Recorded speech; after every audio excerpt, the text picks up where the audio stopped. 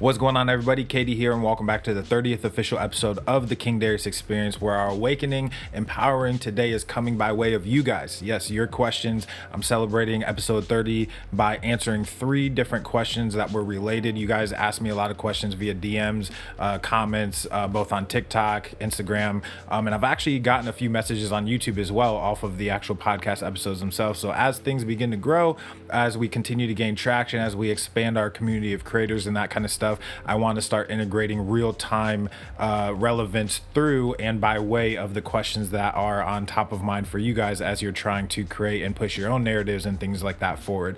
So the first question we have is from audience member, and I apologize if I mess up any of your names. We've got people from a lot of different places and a lot of beautiful cultures and backgrounds. This one is Geraldine.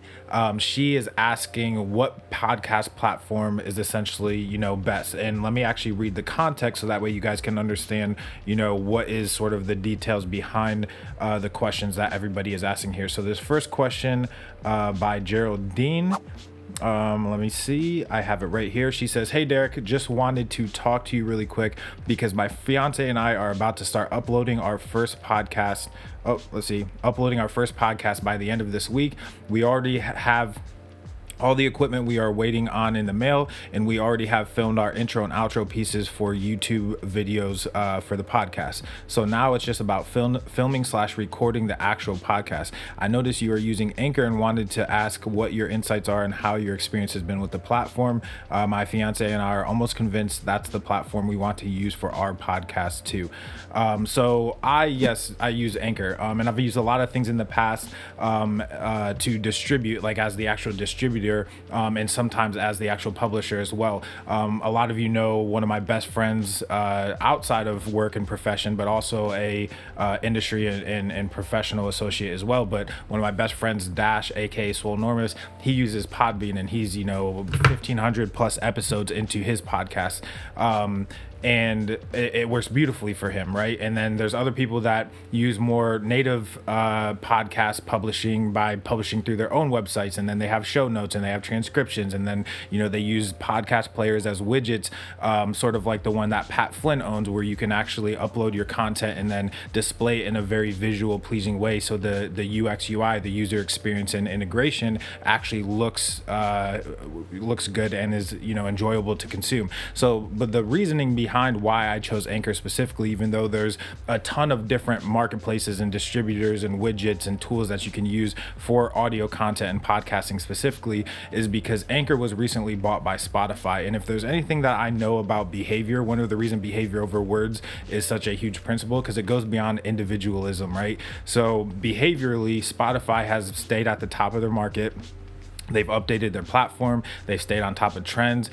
For the most part, obviously every platform has, headlines in the news about, creators being upset with their platforms and stuff like that. Nobody's immune to that. But for the most part, Spotify treats their creators beautifully. I publish my own podcast and my own music to Spotify as a platform, all that kind of stuff. But I know that they, as an entire company, a brand, an app, a web platform, a mobile application, all of those things, they have to stay relevant. They have to continue to grow. They have to continue to innovate. They have to continue to add different integrations and whatnot to their platform. And actually, I've talked about 2 or 3 times now how I believe platforms and marketplaces like Spotify actually have the best opportunity, just by default and behavior, to hop into the social game and to hop into a place to where they're using multi forms of media, audio content, visual content, textual content, to not only create better experiences for creators themselves, but also reinvent how we consume each one of those 3 levels of content. How we consume music, how we consume other audio content, how we consume visual content, and then also textual content as well, because obviously every form of media has textual content behind it. So because they took Anchor into their ecosystem, right, spending valuable time, money, resources, dollars, etc., to make sure that that's integrated in a part of their platform, I'm already seeing updates. I'm already seeing new features coming out. I'm already seeing them shaving the fat off and adjusting and adding new things. So for me, all of the little, frills and just randomness, for example, like watermarks and, time limits and cost and price and all of these different attributes, or they call them features and benefits, right? But all these different attributes that people consider when they are choosing platforms to create content and distribute content on, a lot of times those are just what they are, right? They are just features, or they're just benefits, or I'm sorry, they're just features of that platform. But I'm looking for the benefits of a platform. We have an episode about the difference between features and benefits. Features, as long as you have a product, service, or attention in general, you have features to what you're doing. But benefit is completely different. How are your creators, how are your people, how are your users and your listeners, your audience going to benefit from you using a platform? And one of the things that I love about Anchor itself, it has the lowest barrier to entry that I've found from other podcasting platforms. You can download it, upload, and you're already creating content and distributing content and recording and publishing podcasts in literally less than a few minutes. As long as you know what your focus is, you know what your content is, you either have your notes or you have some type of idea that you're, starting with. So for me, this is kind of my ultimate punchline when I'm choosing the things that I'm choosing, is that it's not about being in the most places, it's about being in the right places. So if there's depth there, if there's the ability to consume, if there's constant innovations and upgrades and that kind of stuff, then you have the ability to develop brand advocacy, right? Which is the ultimate point of doing anything or creating and publishing anything. Then that's the platform, or that's the angle that you need to go. So if there's something in place that the cost is if you find yourself doing that little sort of sitting on the fence thing and debating, it's because you're worried too much about features and not about the benefits or the low cost of entry or the low barrier to entry to just creating in the first place. Activate the behavior and then worry more about the sophistication of the platform that you're using. So that, for me, all inclusively is why I've chosen Anchor, because as a low barrier to entry, they're owned by a platform that's one of the most innovative and one of the largest industry leaders in a very red ocean of an industry too, which is music and audio content in general. So it's not easy to stay at the position that they are at constantly when you have other players who have been in it longer, who have bigger infrastructures, budgets, are backed by bigger investors and companies. So the fact that they've been able to do what they do and run in the circles that they are and have the creators they do and the prestige of the platform and everything, I know they're constantly going to be innovating. So that's why I chose Anchor, and it's a seamless process, and you guys seem to be enjoying it as well. So subjective to my opinion, but those are my reasons for that. Second question we have is coming from Val.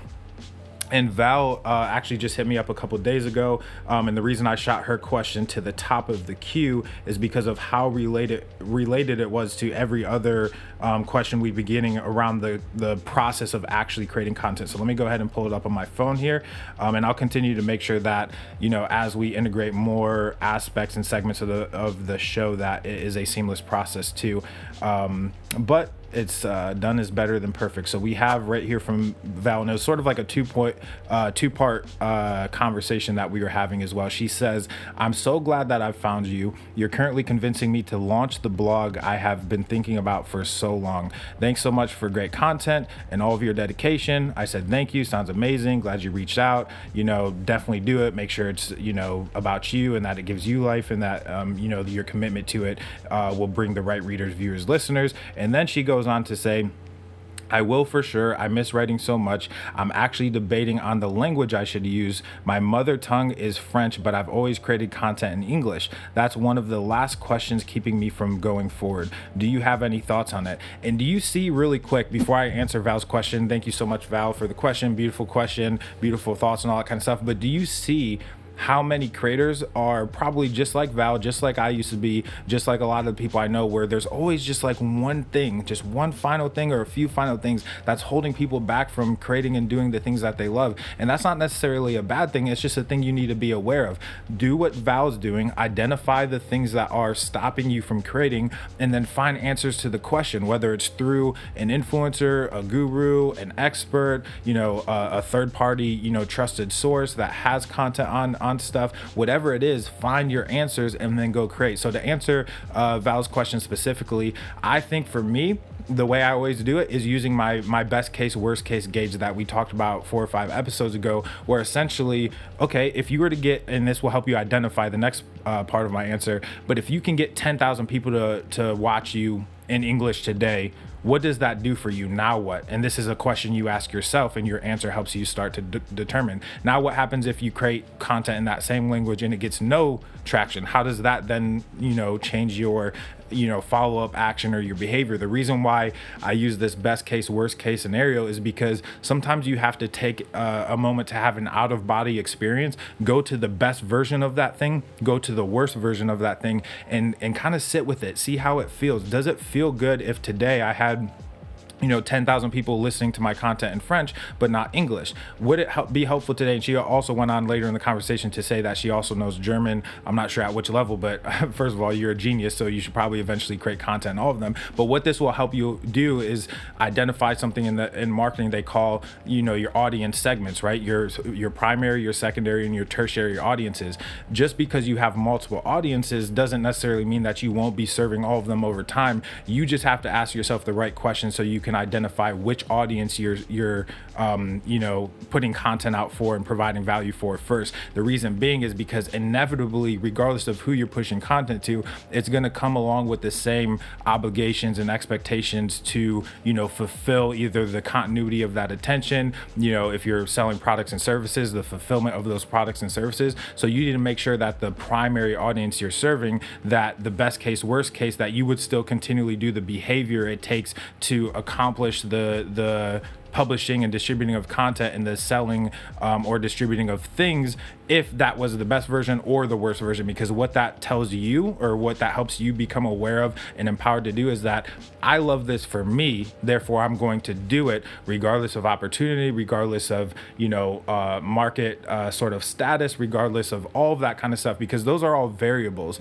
As long as it's aligned, there will be things that come and go. There will be peaks of interest, there will be valleys of interest, there will be times where you have motivation to do it, times you don't have motivation to do it, times you have precise content that's just super on target, hitting the bullseye every time, and other times where it kind of feels like you're dancing around topics and all that kind of stuff. So because these things are inevitable, you have to essentially decide, okay, all of those audiences are a part of who I am, because you can't get away from the fact unless you unlearn French, German, etc., that multiple languages.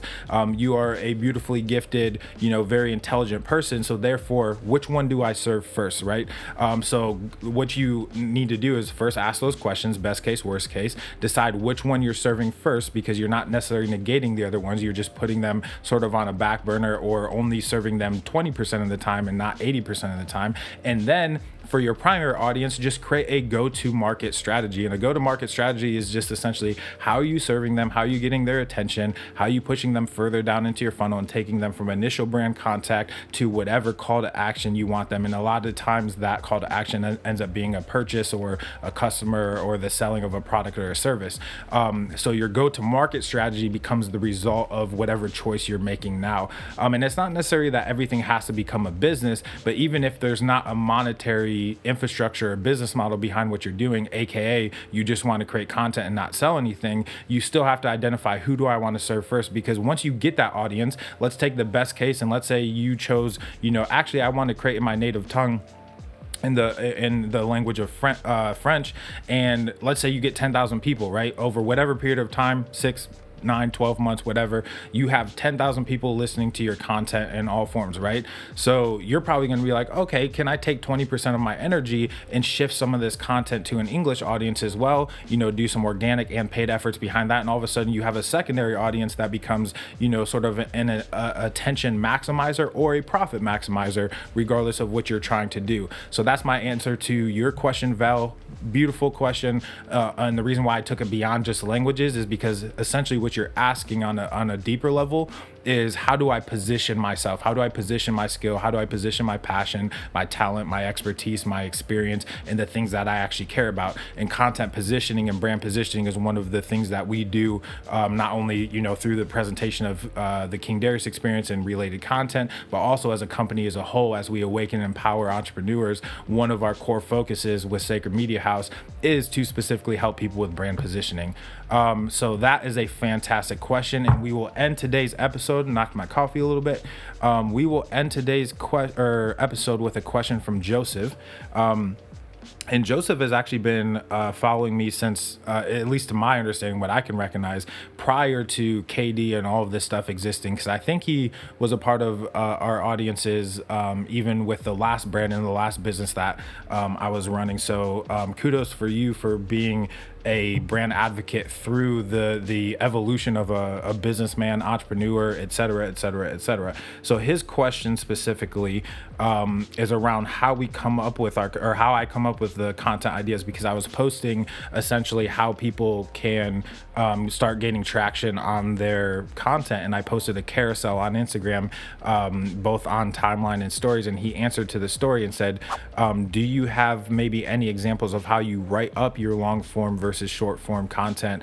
Love the thoughts. Tomorrow when I wake up, I'll review again and really try to get a handle on it, right? And we've been talking back and forth about creating content and all that kind of stuff too. So then he goes on to ask, where do you get your ideas for an article or for a podcast? So for me, this goes back to my concept that I talk about being real-time relevant, right? So there's always somewhere you can draw content from. And I used to refer to this as idea pool, right? Idea pools, idea pooling, right?